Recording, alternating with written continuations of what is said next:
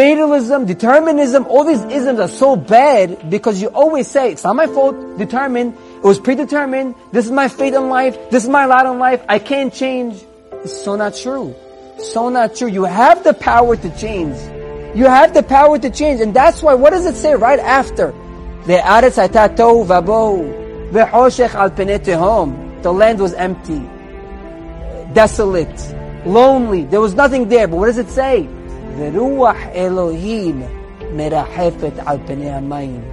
don't forget, you always have the Ruach Elohim to help support you, to help you in your whole life. You can always throw it on Hashem. Hashem, I can't do this alone. I want to change. I want to change, Hashem. I have these bad traits inside of me. Yes, I'm a jealous person.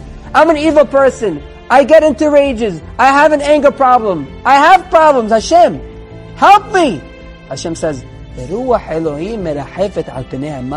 help you. Just call out to me and I will help you.